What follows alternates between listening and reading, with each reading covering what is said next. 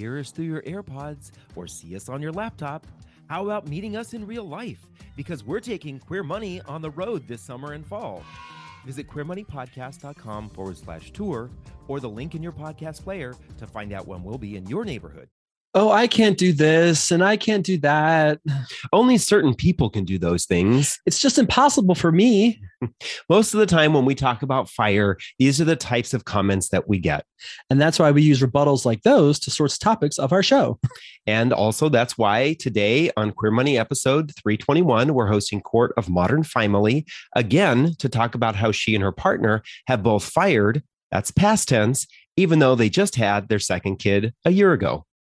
Court dropped some major wisdom on this episode, so let's just let Court do her magic. Here we go.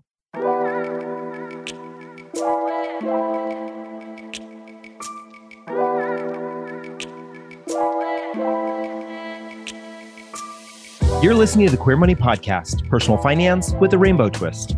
Queer Money is dedicated to financial independence, financial well-being, investing knowledge, and the intersection of all things money as an LGBTQ person. Queer Money is made possible by Capital One. Capital One believes that financial well-being includes your mental, physical, and financial health. Check out CapitalOne.com today. So welcome, Court of Modern Family, back to the Queer Money Podcast. We're excited to have you again. Yeah, thanks for having me back. I always love chatting with you guys. This will be fun. Definitely. Thank you. We were just talking that the last episode of yours we published, episode 200, was pretty much right before the pandemic started. So it's a whole new world today, right? Yeah, exactly. Actually, things have changed considerably for you. Yes, I think you were a family of three back then. Yeah, exactly. Yeah. So so to kick off this episode, we want to let everybody know we've been covering the FIRE movement a little bit more over the last several months. And it just seems that so often when we publish something, whether it's on the podcast or on social media, about FIRE, we always get this rebuttal or this retort that, well, for XYZ reason, FIRE isn't for me, or FIRE is only for certain types of people or certain people who are certain places in their life or who have certain conditions. And so we're trying to make more of an effort because we know that there are some obstacles to joining the FIRE movement and succeeding at the FIRE movement. But we think that so many of us sort of create obstacles that aren't necessarily there. So we did have Homo Money on the podcast to talk about how he is firing as a single person. So you don't necessarily need to be in a couple. Well, one of the rebuttals we got was that you can't grow a family and FIRE. And so we didn't have to look very hard to find evidence that you actually can, which is why we decided to invite Court back from Modern Family to talk about not only firing with a family, but firing while growing a family. Yes. And I think we'll also throw in there growing a family as a same-sex or queer couple, because we also know that we've talked about this a number of times on the podcast, the additional expenses that a lot of same-sex couples, queer couples face when wanting to start a family. So we wanted to talk about the process with you. Yes, absolutely. So to kick us off, do you mind starting? What has changed in your life? Is there anything new? Yeah, so we've expanded our family. So we were a family of three last we talked. We had our daughter Finn, and now we have added a second child to our little network here. So we've got Parker now, who's just about 1 year old. So we now have a 4-year-old and 4-year-old daughter and a 1-year-old son. So it's chaos in our house, even though neither one of us are going to work. Like, it's still very busy days and chaotic. So we basically transitioned to full-time parents as our new role, right? Like, it's a 24-hour job. So we're not bored by any means. Right. Yeah, do you have anything to do all day? I'm just sit around and watch TV, I guess. Yeah, we've gone through all the streaming platforms, watch everything. We have all the time in the world. That's awesome. So can you saying that sort of sparked something else in me, is not only is it cool that you're able to fire and have that financial security, but I wonder how many people, not even so much the retiring early part, but who would like to have the luxury or the privilege of both partners being able to stay at home to raise the kids. I mean, in America, it's a luxury for one person to be able to stay home and raise the kids. And for both, that's a very, I don't know, that just seems like a very cool dynamic if that's something that you're looking for. Can you kind of explain what life looks like for the two of you or four of you? Sorry. Yeah, sure. I mean, we are constantly saying like, we don't know how other families do this, whether it's one person at work and there's one person at home, like that just sounds like so chaotic to me, even though it's, like you said, a luxury to be able to have one parent at home. And for us, like, how would our neighbors, for example, are like that setup where the husband's at work and the mom is stay-at-home mom, and like with two kids, I'm like, it's got to be chaos in that house. Like just managing 2 versus 1, like you're outnumbered, right? So like we are so privileged and so thankful for the things we did in our 20s to set us up to where we are now in our 30s, where we're able to do this. So yeah, we always are jokingly, like, how do other families do this? Especially, if there are 2 parents who are at work, like when do they ever see their kids? You have to be out the door by 7, 8 o'clock to get to work. And then you're not home till 5, 6 o'clock, and, rushing through the madness of dinner and, any extracurriculars that are going on then, and the bedtime routine, which for us takes a long time. Like we're exhausted, by 8 o'clock. So we just don't know like how other people do it. We just don't get it. But yeah, so our basic typical day is, we basically have what most people's weekends look like, but without the stress of having to cram everything into those 2 days off. So laundry, grocery shopping, meal prep, whatever else needs to go on in those 2 days, we don't have to cram that in. So, we have slow mornings where we have breakfast together in our PJs, and I'm still in my PJs now while we record this. Nice. We read on the couch a lot. Like when Parker's napping, Finn is doing a lot of reading. She loves books. Very cool. So the library is our best friend. We're there all the time. So we do lots of reading, whether it's in the morning, afternoon, midday. We'll go outside, we'll see what the weather looks like and pick the best time of day. Typically that's sometime, between 11 and 5. We're doing something outside, whether it's a bike ride or a hike or going to skip rocks in the river, going to the zoo, going to the pool. In the winter months, it might be skating outdoors on the outdoor rinks or skiing or sledding. More bucks, come home and do more bucks. And then we make dinner together. Finn gets really mad if she doesn't get to help prep with dinner. So we've got our own kids' knife and everything. So she takes part in that. And, more books afterwards. We do stories and snack afterwards. And then the bedtime routine, with a weekly activities sprinkled in there. So for example, Mondays, we have a play group that we go to. Wednesdays, she goes to outside school for a couple hours. Thursdays is a preschool class and the library story time. Fridays is a drop-in gymnastics. And Saturdays is a Lego day at our library. So we have things going on. Wow. I want to go to your library. Yeah, like our library is awesome. Like there's so many more things that our library offers. And I would imagine many out there too. Like we can rent books, of course, and then ebooks and audiobooks, but puzzles and board games. And ours has a seed library where people will just drop off packets of seeds for gardening. There's tools, so you can get ladders and pressure washers and anything that you can imagine from the tool side. Outdoor lawn games, ladder toss and whatever, cornhole. They have tents and camping gear. And then in the wintertime, they have snowshoes, they have hiking poles and hiking equipment. Like there's so many things that like you wouldn't think to go to your library for, you know, so then you don't need all that stuff in your house. So you're not spending the money on that. And you don't have the extra clutter of that around, for the 1 or 2 times a year that you would use those things. Just use your library. Like, so yeah, like we love the library. Well, so we're Americans. And so that just sounds like socialism to me. Sharing things with other people, to know your community. Capital One strives to inspire a better financial path for everyone, including the LGBTQ plus community, through access to credit, tools to manage debt, and product features.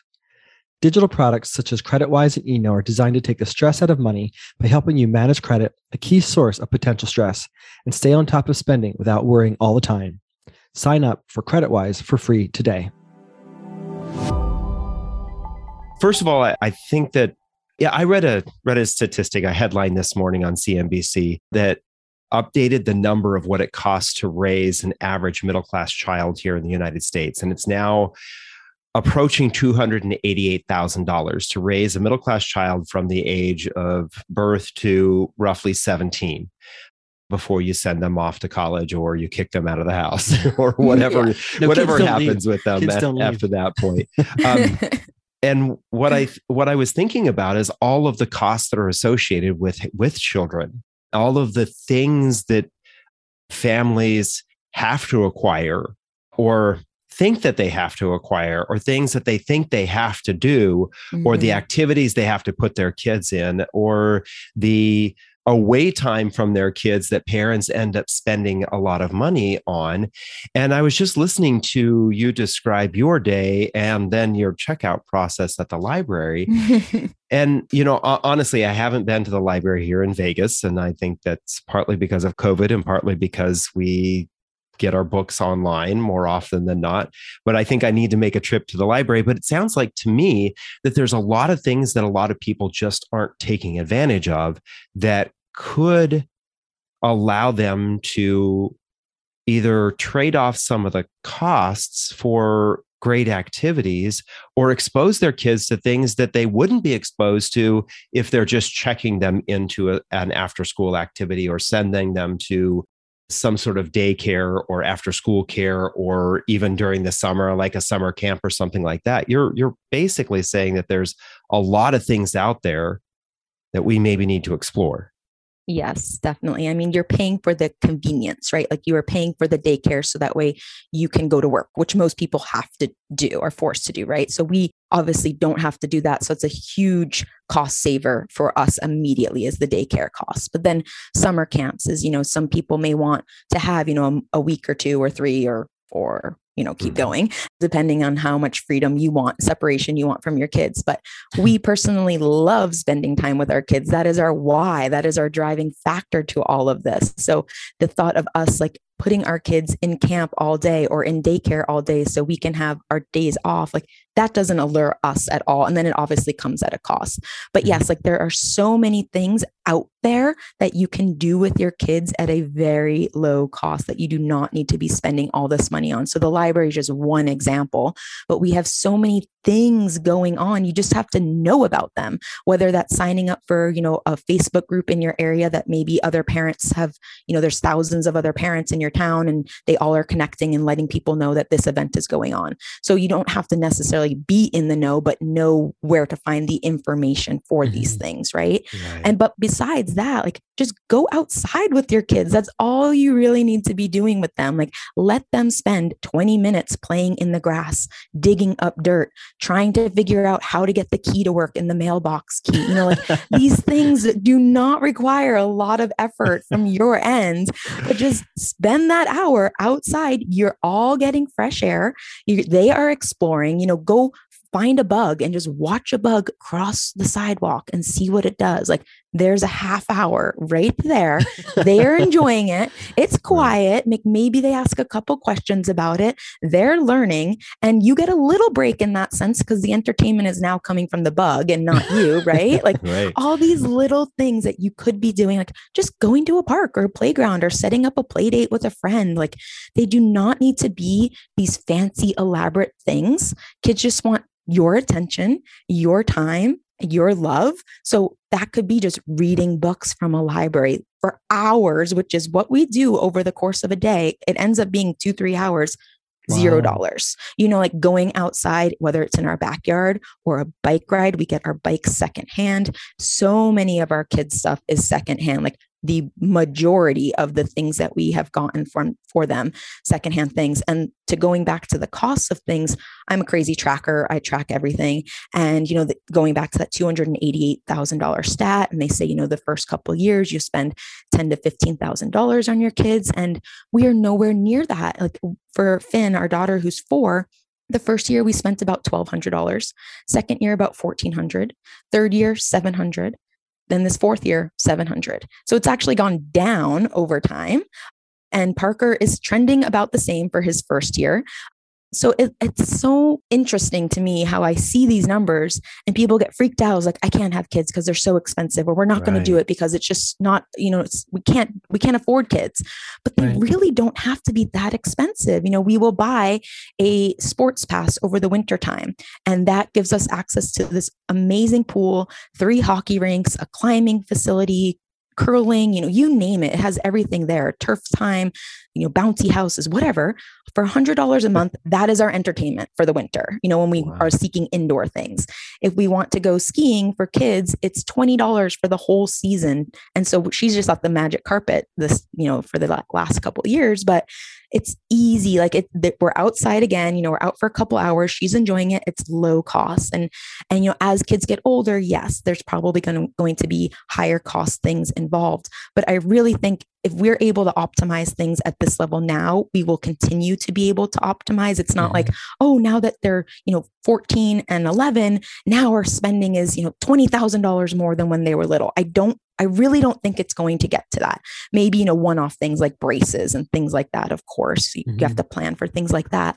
But I really think there are ways that you can volunteer for these events that the kids are interested, and maybe that reduces your registration costs. We have some friends in town that they're into like BMX biking, and the dad, he goes and puts in, I think it's 40 hours over the course of the year, and that gets them into the BMX team for free. So like they don't have to pay the registration for it. So that's, one example. We are a hockey family. So maybe, we become the coaches for the team. And if it turns into a travel type of setup where there's a lot of hotels and things like that, typically the coaches don't have to pay for the hotels. So then our accommodations are paid for. Little things like that, because we have the time, we can spend volunteering and helping out and being, active in our community that way. So it's a win for us that we're giving back, but there's also that financial win that we don't have to spend as much too. So there's so many ways to hack it. It's just thinking outside of the box with so many different things out there, and, using your buy nothing groups and Facebook Marketplace. And we have Garage Sale here. It's an app that basically virtual garage sale where people are just, especially young kids, like they are churning through things. Like we see it with our kids, the lifespan of their interest on certain toys is 6 months max. So why would we buy something new when it's just going to be, not touched and obsolete in a couple months? So we'll buy it used for, 90% off and then sell it back for that same exact cost. So that's a no cost item for us. So that's how we're able to keep our costs down. We are not buying brand new toys ever, really. Like we are buying things that we see as like, oh, this is a good thing for a good price. Let's buy it. And we know in a year or 6 months or 3 months, however long it lasts, we'll just resell it for the same price. And that's constantly what we're doing, things like that. So let me ask you a question, because I think that there are a lot of, I think about the Insta-worthy lifestyle that most people feel like they have to have today. So I think that there may be some people who are listening to this who may think to themselves, you don't ever get your kid a brand new toy. Are you a bad parent? Yeah. How would you respond to something like that? Right. I mean, how is the mindset of, I must be a bad parent if I'm not spending $800 on their birthday party. I'm not spending $600 on a new bike every 2 to 3 years. I'm not buying them designer tennis shoes that they'll wear for 6 months. I'm not using them on my Instagram feed to show everybody how fabulous my kids are. Why does not doing that not make you a bad parent?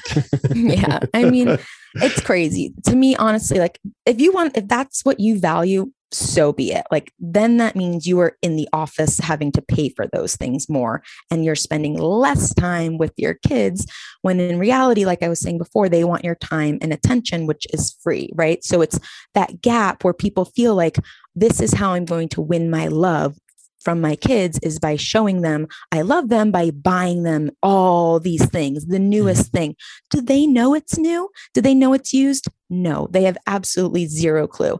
Do they see a bike and you're actually able to go for that bike ride with them versus like, you go ride, I'll be out in an hour after I'm done with this call? Which do you think they're going to want to do more? They're going to want to spend that time with you on a used bike that they have no clue is used and you got for free, versus you having to be forced to work to pay for that brand new bike, right? So it's the wealth is what you can't see. It's like having that money in your pockets to be able to spend the time with your kids and your family, right? Versus having that wealth and then you're spending it and then it's in that work, spend, work, spend, work, spend. Well, where do you have the time for your family, right?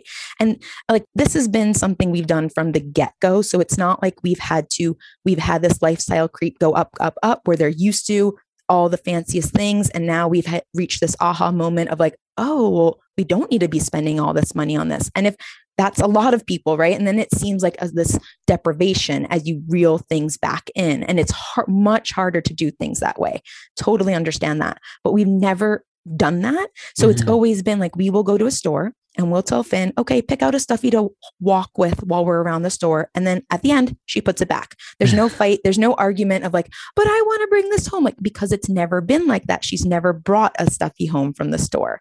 So it's just instilling these things from a young age. And we talk to her about money and personal finance, and she knows about investing and how her savings account for her education means she owns little bits of every company. And when they make money, she makes money. She loves logging in with me and seeing what her account looks like. Like she's talking to her. She's 4. She loves this stuff. She loves saving money. Like she is a saver. And I love that. Like part of that, I'm sure just has to do with her naturally. Like I am a natural saver, but I think a lot of it also has to do with these conversations that we have. And we talk about, if you get, $10, we told her for her birthday this year, she was going to get money from her friends. We asked everyone to bring her $4 since she's turning 4 instead of any gifts. And then we went to a thrift store and let her pick out anything there. We knew the max cost would be $5 because that's how they kind of work there.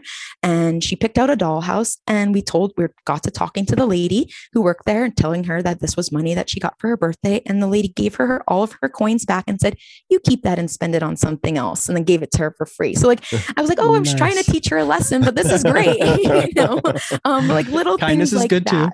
too. Yeah, exactly. Like we're okay with that. Little things like that to start at a young age. I would much rather be teaching her those type of things than this is something fancy and we don't use it because it's fancy and we don't want it to break because I spent a lot of money on it. And now that it has a ding, like, oh, I'm so mad because I just spent $300 on that thing, whatever that thing is. Wow, that's true. That's so true. Like I would rather her use those things that we're getting, right? And make use of it. And whether it, gets dinged or whatever, okay, it was only a $5 thing instead of a $400 new Barbie dollhouse that, oh my gosh, the stairs just broke. And how are we going to fix the stairs? Like I couldn't care less, right? Little things like that. I know I'm rambling about your question, but I can go on and on and on about this stuff. I think I'll say, I think it's helpful. I think that as I'm listening to this, I don't know how many of us say to ourselves, God, I wish my parents would have taught me how to save. I mean, literally taught me not how to put money in the bank, save, but how to live a life that allows me to save. And that's what you're teaching your kids. And there's just so many things to unpack in what you've said. I think probably the quote of the show here is, the wealth is in the things that you can't see. That's what I was going to say. And it's just for so many people, even growing up and when I was a kid, and then when I had my stepson, there were times when I knew that I was using money and things as a trade-off for not being able to spend time with him or choosing not to spend time with him. Because there were definitely times we chose not to spend time with him.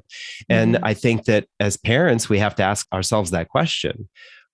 Or as prospective parents, we have to ask ourselves that question. Do we want our kids to have the wealth that you can't see? Or do we want them to have the wealth that everyone can see, and then them maybe feeling like there's something missing in their lives?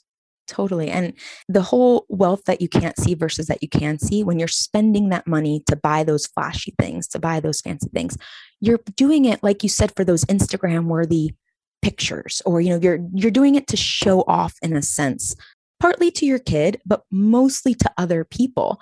But in reality, everyone's so focused on themselves that they may not even notice that you are all dressed to the nines and you're all matching all these fancy clothes and you have this perfect picture set up. Like, I'm sure they'd be like, oh, that's great. But like, they don't know that it cost you $1,000 to go and do that. And was it really worth that $1,000? Like, they are so worried about their family pictures and getting Right. themselves all decked to the nine. They're like, okay, yeah, that's great. But like, they're focused on themselves, right? And in reality, right? Like, everyone's mostly selfish and so focused on themselves. So like, we're showing off for people that don't really care about you in that sense. So like, it's just such a catch-22 about it all. Like, we're Right. spending money to show off when there's no real need or purpose for it anyways. Yeah. How many 100%. thousands and thousands of dollars do we spend just to get a couple extra likes on Instagram? Right. Yeah, exactly. In hopes that someday that may turn into something for us. Right. Right. For many of us, yeah. So you've done a great job of sort of providing a picture of what your life looks like. And I would assume that a lot of us are kind of jealous right now because I would like somebody to read to me 2 to 3 hours a day. But that's I a used whole to other. read Winnie the Pooh books to John before we would go to bed, and I stopped doing that, and now he's not happy with it. So tacking a little bit to the fire side of things, do you consider yourself fired as in past tense, or are you in the process of firing? And maybe what type? And So right, there's what type a of fire? variety. How would you define your fire? Yeah. So I think some people would see our lifestyle and say we're lean fire, but we don't see it that way. So in the traditional fire sense, lean would be spending $25,000, $30,000 a year, basic bare bones type of thing. Fat fire would be someone spending $80,000, $100,000.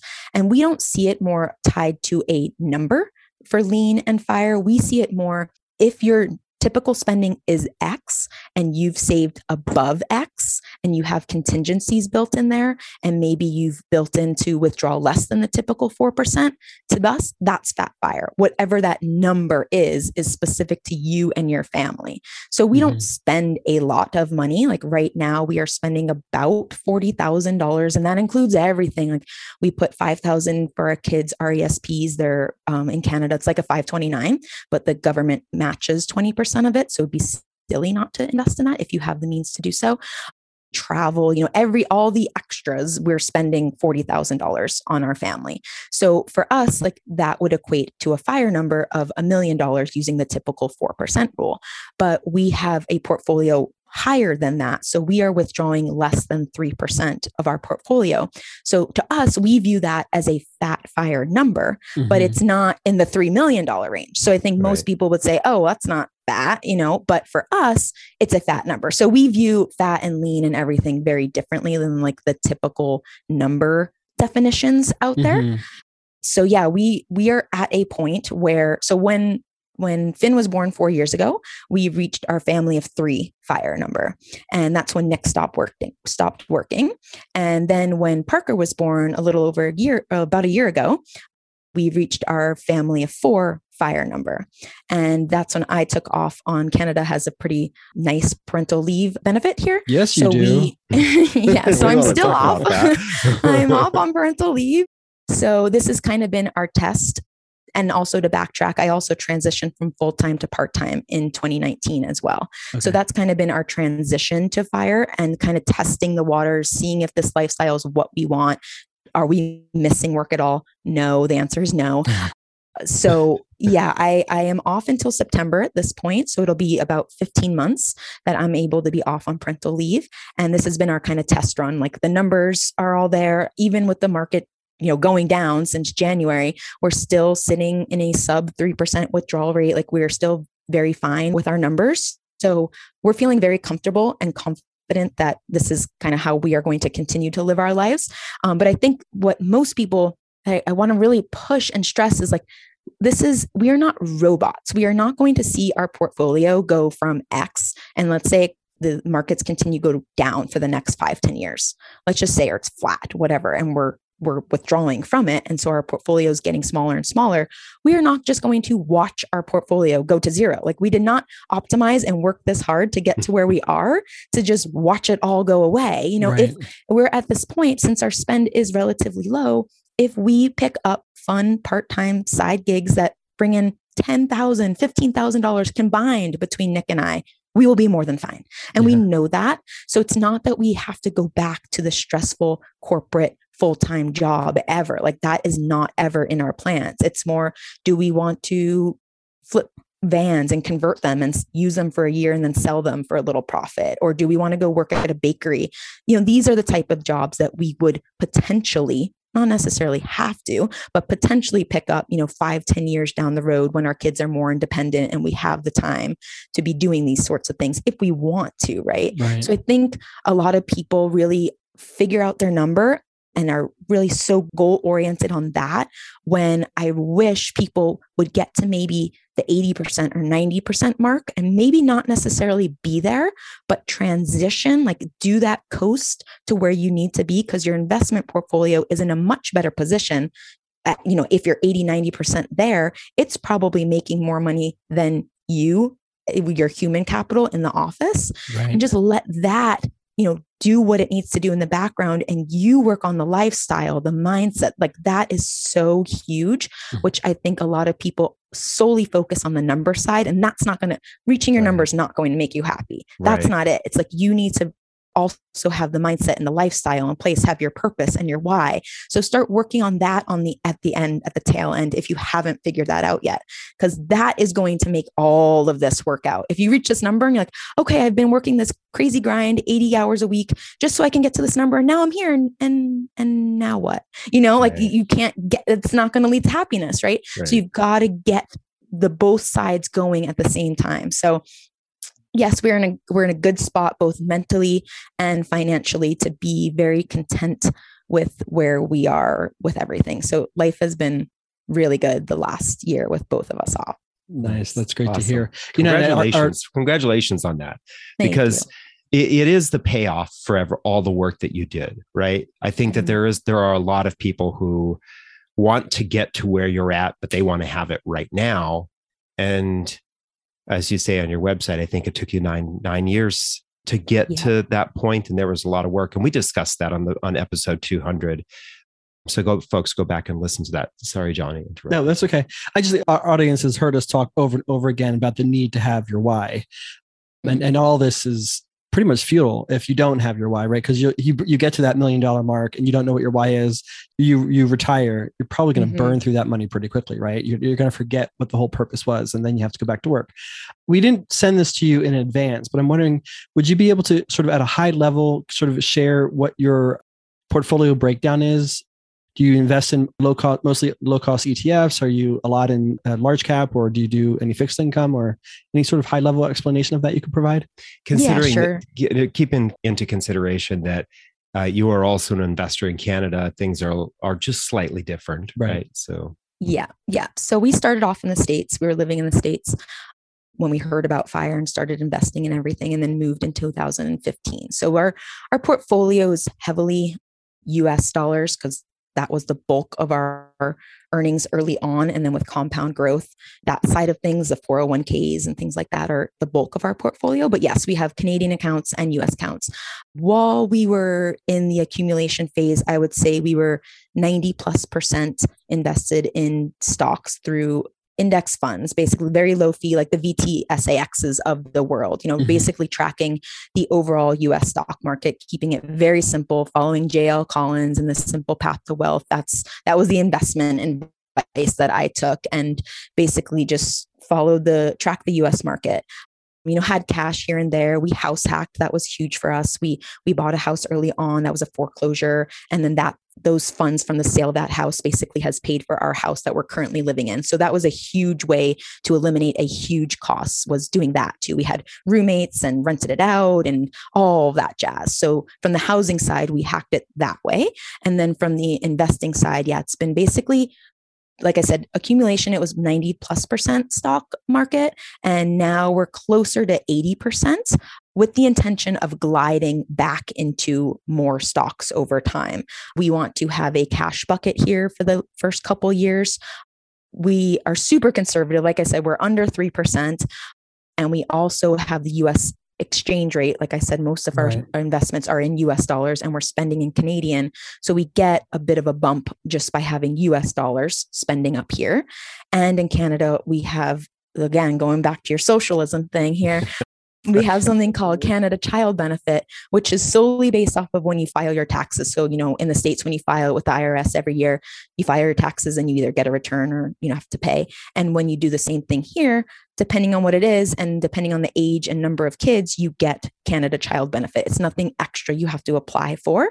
And right now we are receiving about $8,000 a year just from that, based off of my part-time income, because it's based off the previous year. And then once we are fully have no income to claim on our taxes besides what we are withdrawing, it is going to be closer to more than double that, like $18,000 a year. So we don't factor that in. So that's huge, right? Huge number. And it will go down a little bit as the kids get older, but that will be in place until they're 18. So assuming no changes, politically, but that would be kind of political suicide for anyone to do that up here. So these are no very big numbers, right? So anyways, being that we're a bit more conservative, with only quote in quotes, 80% stocks, that's kind of why we have all these other contingencies in place. Yeah. But the transition will be to get back to closer to probably 90% stocks or higher than that over time. We understand stocks for the long run, that is the way to grow your wealth. We also understand the value of cash, especially in times right now when the markets are down and we are spending our portfolio. We see value in cash. Some people may not. So yeah, it's mostly been, tax advantage accounts, whether it was 401ks or IRAs in the States, and then the equivalent up here, which would be a RRSP or a TFSA. And then, taxable accounts have advantages too from tax, withdrawal strategies. So a combination of all of that in low fee indexed funds that track everything. Awesome. Interesting. And so did you have to do any sort of backdoor Roth IRAs to go from your company sponsored retirement plan into a Roth so you could withdraw and have access to more cash? Or were you saving in taxable accounts as aggressively, maybe in proportion to what you were doing with your tax savings accounts? Yeah. So now that we're in the States or have left the States, we cannot do any sort of Roth conversion. What is in our 401k is in our 401k. You can't have a Roth outside of the US and you can do the conversion. So that's been the tricky part of all of our withdrawals. Our 401k money is our 401k money and it will be there until 59 and a half. We are not accounting for that in any of our early withdrawal plan. But we do have quite a bit in a taxable account in the States as well. So we will, in Canada, we can start taking out kind of from the equivalent of your 401k early. There's no early penalties. So we'll be withdrawing from our Canadian accounts first, then our taxable accounts, and that will get us roughly to 60. Then we can start doing the 401k withdrawals. So ours is a bit tricky having to do with, expats and all of that sort of stuff. But it might be kind of good to say, we've got this 401k money and we just can't touch it. I mean, that actually might be kind of, it sounds like you don't necessarily need that, but some people probably need that sort of restriction that there's no way that they can tap into that money. Whereas there are ways that we could do it here and it doesn't benefit people usually in the long run. Some people need their hands slapped when they want to reach for that money to spend. But I guess my ultimate question though is, do you regret giving up all the freedoms you had in the United States to live in that socialist system? I mean, do you feel strapped and restrained from having such support in childcare and I itch to move back to Florida every day. And I just feel like I have these handcuffs preventing me from doing that. It's been great. So many people look at us like we have two heads when we say we willingly moved from Florida to Calgary. We are literally on the other side of the continent. And most people cannot fathom why it's so cold and why would you do that? And I mean, it's honestly the people. This is a very generalization. Of course, I am a native Floridian, so I am generalizing myself in the Florida category. The people here are so much nicer. Everything is just so much, everyone's friendlier and just there's an outdoor vibe and it's just more low key. You don't have this crazy consumeristic world that I saw in South Florida and lived in billboards everywhere, all those things just don't exist here. So we've been able to escape this materialistic, consumeristic, lifestyle very easily. I mean, that's just in our brains too, but we are not bombarded with it as much up here. And we have so many amazing social perks up here. Another one, for example, Social Security, something similar here. It's called CPP. But then there's also OAS, Old Age Security, which is for every Canadian, once you hit 65, you get OAS, regardless of your work history or what you've contributed into it. It's just an extra payment for being old, basically. So like there's so many extra little perks being up here, and everyone says, oh, well, your taxes are crazy, right? And it's really not that much different. It really isn't. I thought that before moving up here, and it's really not that much different. I mean, the biggest thing to make it seem like, to understand why, is in the US, there's so much money being spent on the military, and that's not really being spent up here. And instead it's being spent on people and the community. So that's why we have universal health. Like we haven't even touched on that, right? But like having kids, like there was zero cost for us to have our kids like at a hospital. Like you go to the doctor and you just leave for a doctor's appointment. There's no copays, there's no deductibles, there's no insurance plans, there's nothing like that. Like you just go to the doctor when you need to. And same thing for having kids. Like you're there, and however long it takes for you to be in the hospital, whether that's overnight or 3 months in the NICU, once that's done, you leave and you go home. Like there's no bill to pay. There's no processing with insurance and having to worry about all of that. So there's so many little perks and these are like also mental perks too. Like I don't have to worry about the deductible and where's this money coming from? And should we also do this foot surgery since we've already spent our max limits for the year since we had a kid, like that's not a thing here. You don't have to worry about like, planning health expenses. You know what I mean? If you want us to send DeSantis up there to fix your mess for you, we're happy to do that. It sounds like he needs to clean that up. My mom loves him down there. Oh yeah. I was just going to say, this podcast is being brought to you by the Canada Tourism Board, trying to attract you to come up and visit and then figure out how to move. Right? No, there's a saying out there that says, live like no one else will, so you can live like no one else can, right? And so you've made those choices, whether it's 2 years, 5 years, 9 years, whatever the number of years, you've made certain choices in your life about the way you're going to live during your accumulation phase, the way that you're going to live during your child rearing phase, the location of where you're going to live.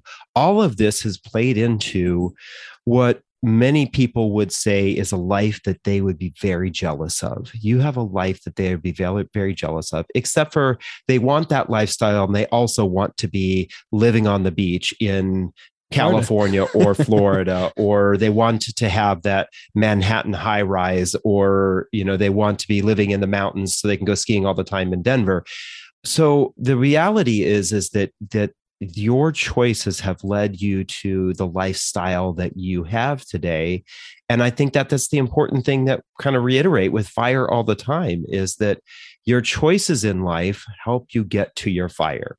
You get to that why. And that's, I think that's really the important thing here is, if you want to FIRE and you want to FIRE and have children, are you willing to make the choices that would allow you to get to there so that you can have the lifestyle like that, whether it is a fat FIRE where you are spending $100,000 a year and you have a kid or two kids, or you have a less fat FIRE, a chubby FIRE. Yeah, it should be a chubby FIRE, a little on the thick side FIRE, right? And I think that's what really kind of what we're drawing on here is, what choices are we willing to make so that we can get to what we want? I do have to ask though, do you, based on, you obviously are very familiar with life in the United States and obviously now in Canada, would you be able to both FIRE, not be working, and being able to stay at home full time if you did live somewhere in the United States, do you think? Or do you think that's only a luxury that you were able to achieve living in Canada? I think we could. I mean, we would have to be more strategic about it with the whole ACA, the Affordable Care Act and health insurance. And we'd have to obviously do our research on that, which I have not spent any time on because it doesn't apply to me at all. But yes, I think we could, since we are relatively low spenders, we would be able to get many of the tax breaks, quote unquote, that are given to low income people, even though we are not low. We are low income, but high net worth. To me, it's all backwards, the whole system's backwards, that we are able to qualify for some of these things. And we would also be able to qualify for those things in the States. So yes, I do think we still would be able to. And like I said, most of our accounts are in US dollars. So we would be we've house hacked. So we wouldn't have the housing equation in the States, and it's crazy everywhere. It's crazy up here too. But like that part would be relatively equivalent. We'd have the housing down pat there, like we have here. And, we'd still find the free things there. Like there's free things everywhere. We'd still be able to optimize and find, those low cost alternatives. In Florida, it was more like, well, we can travel hack really easily because we were by so many hubs between Fort Lauderdale and Miami that we can easily go to wherever, like anywhere in the world that we wanted to through travel hacking. That was part of it as well. It's like, there's so many ways that you can hack through life. And I say hack as a pro, not as like a thing that you're doing illegally by any means, Right. Like I say it as a very proud thing to be able to hack something. You're not Donald Trump, right? Yeah, exactly. It's like, these are things available, like where these are all like things out there, right, that anyone can do. So yeah, I do think we could. It would be a different lifestyle for sure. Like we are very outdoor oriented here. And if we were in Florida, like we would be in our car more. Like it's just not as easy to be walking around in our neighborhood that we were in Florida. Like everything's more spread out in a sense versus the community that we're in now. So, life would be a little bit different. But yeah, I think we still could do it. There would just be different loops to have to go through to get to the lifestyle that we're doing now, which is a lot easier for us to do. There's less loops and hoops that we have to jump through to get to this point. But yeah, I think a lot of Canadians see it the other way. They think, oh, if I was just in the US, things are so much cheaper there. I could be fired so much sooner because, housing is cheaper and food is cheaper and car insurance is cheaper. And it's true. Like our expenditures are higher here when you look like so many things. I'm like, it's cost what for our electric bill here? Everything is more expensive here. So I do think it would probably be easier in the state. Yeah. So there's definitely trade-offs. We have the social benefits for sure, but our food is more expensive. Our utilities are more expensive. Our housing tends to be more expensive. So there are definitely trade-offs. It's not like we are living in a lower cost area in Canada, and that is purposeful. So that way we do have a travel budget. Otherwise, if we were in a Vancouver or a Toronto of the world, we would not be able to spend any money on travel and escape winters. Whereas here, where we are near Calgary, we love this area, but in the winters, we can go and travel to wherever, Portugal, you name it, you name it, Thailand, wherever for 2-3 months out of the year and have the same overall spend than if we were living in a more expensive, higher cost of living place. And I think that applies to the States too. You can be in the New York cities or the San Frans of the world of the States, or you can be in, other cities that are very enjoyable and LGBTQ friendly. Toledo, and, Ohio. Right. Yeah. Like there are places out there and it's about building your community too, in that sense, right? Like, finding your tribe, whatever that tribe may be. So yeah, I do think it would be doable. And to go back to what you were saying before too, is with fire and everything, we call ourselves valuists, and like we spend money on things that we value, and we figured out what those things are. So that's, step one is like, what do you actually value? When we were talking about the Joneses, and stop following the Joneses, like figure out you, and then cut out the fluff. There is so much fluff out there. So the people spending, making $100,000 and spending all of it because you have it. It's like, do you really need to be spending that money? And I think having our student loans from the get-go was actually our saving grace to all of this. Well, I don't wish over $100,000 of student loans on anyone, but I'm glad we had that in a sense that it forced us. We wanted to pay it off ASAP. Some people would pay the minimum for the 20, 30 years that you could, and then it's a burden, right? But like for us, it was, we want to get rid of this as soon as we can. So how do we do this? Okay, well, let's still live like our poor college lifestyle and live with the roommates, live across the street from work. So we're hardly spending on transportation and rent, and put that money towards those loans. And then once those loans were paid off, it was like, okay, well now let's put that money towards a down payment, because we weren't spending it anyways on ourselves. And then once the down payment was done, it's like, then I discovered Mr. Money Mustache and like, oh, okay, let's invest this money instead. So it's always been about like having that gap between your income and your expenses and making that money work for future you, not for current you that's going to spend on whatever it is. And then in a year or so, you've lost interest in that item, whatever it is. So, it's more figuring out that mindset. The earlier, the better, but regardless of the age, you can get there in 10, 15, 20 years. If you commit to it. This is not a get rich quick scheme, right? Like this is no MLM thing going on. It's like, it takes time, but it's not depriving yourself. Like never once along our journey did we feel like, oh my gosh, when is that, when is 2023 going to get here? Like never once did we think that, like it was more optimizing. Not even during 2020, you weren't saying when is 2023 going to get here? Different year, different circumstances.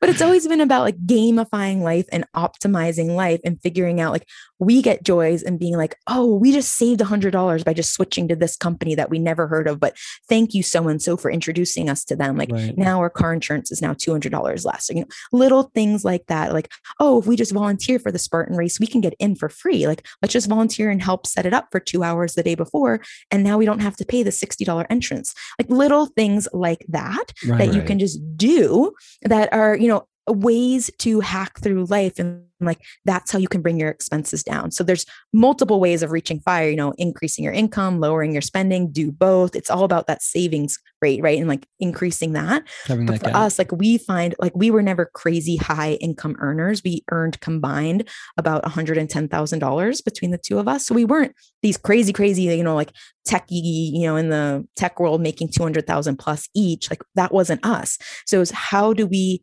create this gap by being creative about it, right? Like, so for us, it was on the expenses side. So it's always been fun. Like when we were travel hacking and traveling over the years, we've been to over 25 countries. Like now the thought of traveling with kids, we're like, where should we go? I'm like, nowhere. Like what? I don't even know what down we the block would do. and back. Like, it just does not sound enjoyable right now, but so it's an option. It's an option if you want it. I think what I really like about the kind of the way that this question just went and the discussion just went is you really kind of highlighted what I think is kind of the crux of the questions that, or the comments that John and I get, right? The comments are, I can't, more often than not, are, I can't do FIRE because I am, or because I'm doing. And they all seem to be based in an excuse as to why you're not willing to make some sort of changes. Now, granted, there are some people who immediately at their income level may not be able to create much of a spread, right? If you're earning $22,000 a year, then you have an income problem and you need to focus on the income side. And then, but keeping in the back of your mind that the whole reason for growing your income is so that you can create the gap, so that gap can add to your portfolio that you will use to someday FIRE. And we know people who have done this. We know people in the FIRE community who started out as, some individuals in the community started out as basically either unemployed or homeless, living on the streets, and now have a number of years later FIREd. So that the situations are not what are going to control you. It's the mindset that is going to control 100%. You as to whether or not you get there or not. And I think that's kind of, we wanted to talk through this idea that having children can be your excuse for not firing, or it can be your reason for firing and actually help you get there. Right, exactly. It could be your motivation, right? Right. And like you said, there's always going to be excuses. And for the people who are working minimum wage jobs, like you said, that is the income side that you need to be focusing on. Right. But for anyone earning more than $50,000, there's a way to optimize, whether that's, increasing that maybe to $60,000, asking for a raise, switching jobs, jumping to a different company, showing your worth to your boss, things like that. Or, working on the expenses side, getting a roommate, commuting, going to a, public transportation or a scooter. If you're in a place where you can drive like a Vespa, like I had a Vespa in the States and I miss it so much. You had a Vespa? I wanted a I Vespa. My whole life I've wanted a Vespa. Oh, it was so good. used, and sold it for more than we bought it for. But like, so there's always hacks to it. Oh, wow, nice. But yeah, like come up with creative ways to like save money, right? But, regardless of your situation, there's going to be work. It's not like, okay, like I want to be FIRE in 10 years. I'm just going to do this. Like, okay, like you can, but it takes time. It takes dedication. It takes motivation. Mm-hmm. I think for most people, they get really hooked on the idea in the first year and like, okay, I went from negative net worth to zero, like all my debts paid off.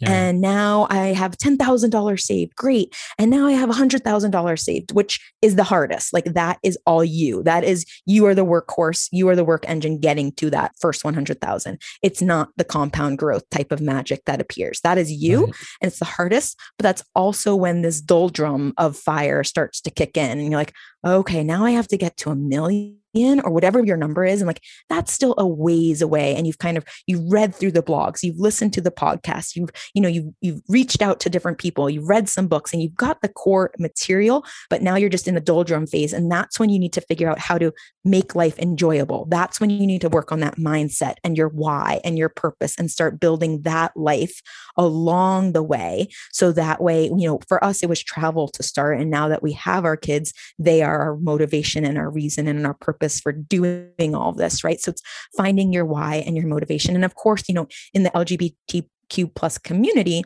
the process of having a kid can be very costly. And so that is an added cost that we in this community have to face. Like, we were very lucky that Nick carried both times and worked with IUI the first time with Finn and the third time with Parker. So it was relatively a minor cost for us, a couple $1,000s each time, but it could be tens, potentially hundreds of thousands of dollars, which is a major, major cost. And my only advice to that, like, I can't help on the cost side because you have no clue what it's going to end up actually being, but make a plan beforehand of, we are going to attempt, just for our example, IUI 3 times, take a break for 2 months, attempt IUI 3 more times. If that doesn't work, take a break for 2-3 months, try IVF 3 times. And if that doesn't work, it is not meant to be. But like, and as hard as it is to accept that, but like, there's the financial costs, but there's also the emotional and psychological stress to all of this too.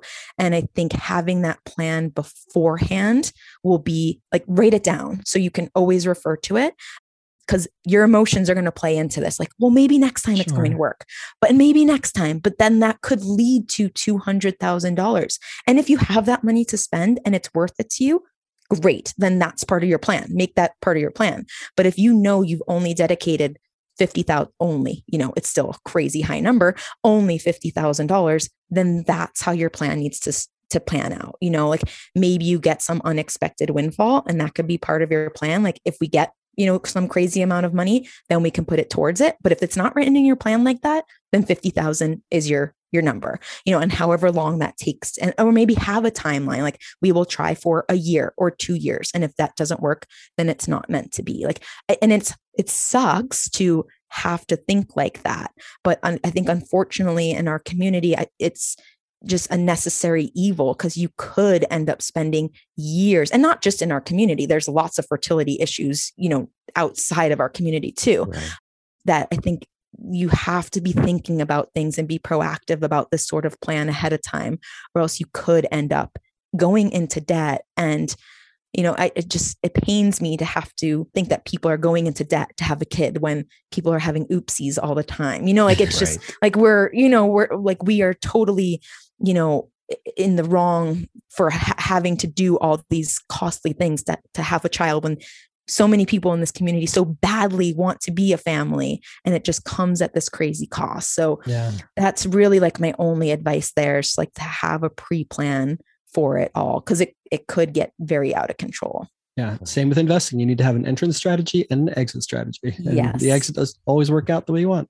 Yes. But I think this has been profound and wonderful. And you've given us everything that we were looking for. For those of our listeners and viewers who want to connect better with you and keep up with everything that's going on in your family of 4's life, how can they track you online or in the virtual space? Yeah, sure. So we have a blog. It's modernfamily.com. I'm becoming very unmotivated with it, to be completely honest. I'm finding way more of my time is going towards my kids. So I'm there, but not crazy. And then same thing with Instagram. We're at Modern Family on Instagram. But again, like, very little interaction going on there. But the best way to reach out, if you just want to say hi, like, connect, something resonated or you have a question, just email me at modernfamily@gmail.com. I love that. We're doing this to help people and to build our community and reach out. And I do coaching. That's the one thing that I enjoy, actually, and am enjoying still with all of this. So I do one-on-one coaching as well. So that you can find the information on our blog about that, or I can send you the link to anyone who's interested for that. But yeah, those are the ways to reach out. Awesome. We'll definitely link up to that and to your social and to your website. And folks, for you, those of you who are listening, just to let you know, it's Modern Fimily, Fimily, right? Yes. So it's a play on Modern Family, the show, right? And looking back on it, I thought, oh, this is so smart. Everything like branding, but now every Google thing goes to the show Modern Family. Like you just spelled it wrong. Yeah, exactly. Even if you type in Modern Family, like sometimes it brings up Modern Family stuff. So yeah, it's a spin on that we've reached FI, financial independence, for our modern family. Well, so maybe our listeners can help change the Google algorithms by typing in Modern Family and clicking on Modern Family. Yes. Yes. Nice. Well, thank you so much for your time. And thank you to the rest of the family for staying outside during this interview. This is what we do. They don't have to go to the bathroom or eat anything. Snacks. Always snacks. Exactly. Awesome. Well, thank you so much. We'll talk to you soon. Yeah. Thanks for having me. Make sure to check out more ways that Capital One can help you achieve financial well-being at CapitalOne.com. That's CapitalOne.com. Thank you, Court and Nick and Finn and Parker for sharing your time with us again today. It was amazing. To you, our listeners, thank you for listening to another episode. Here's your Queer Money takeaway from this show. There's always going to be an excuse why you cannot do something. But before you believe it, do the homework to make sure someone else in similar shoes hasn't already achieved it. When you find them, learn from them. Thank you and have a great week.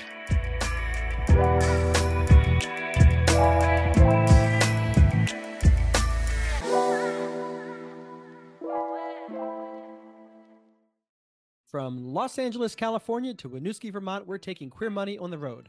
Join us as we gamify personal finance with Queer Money Bingo, or catch our signature Live Fabulously, Not Fabulously Broke talk, and so much more in between.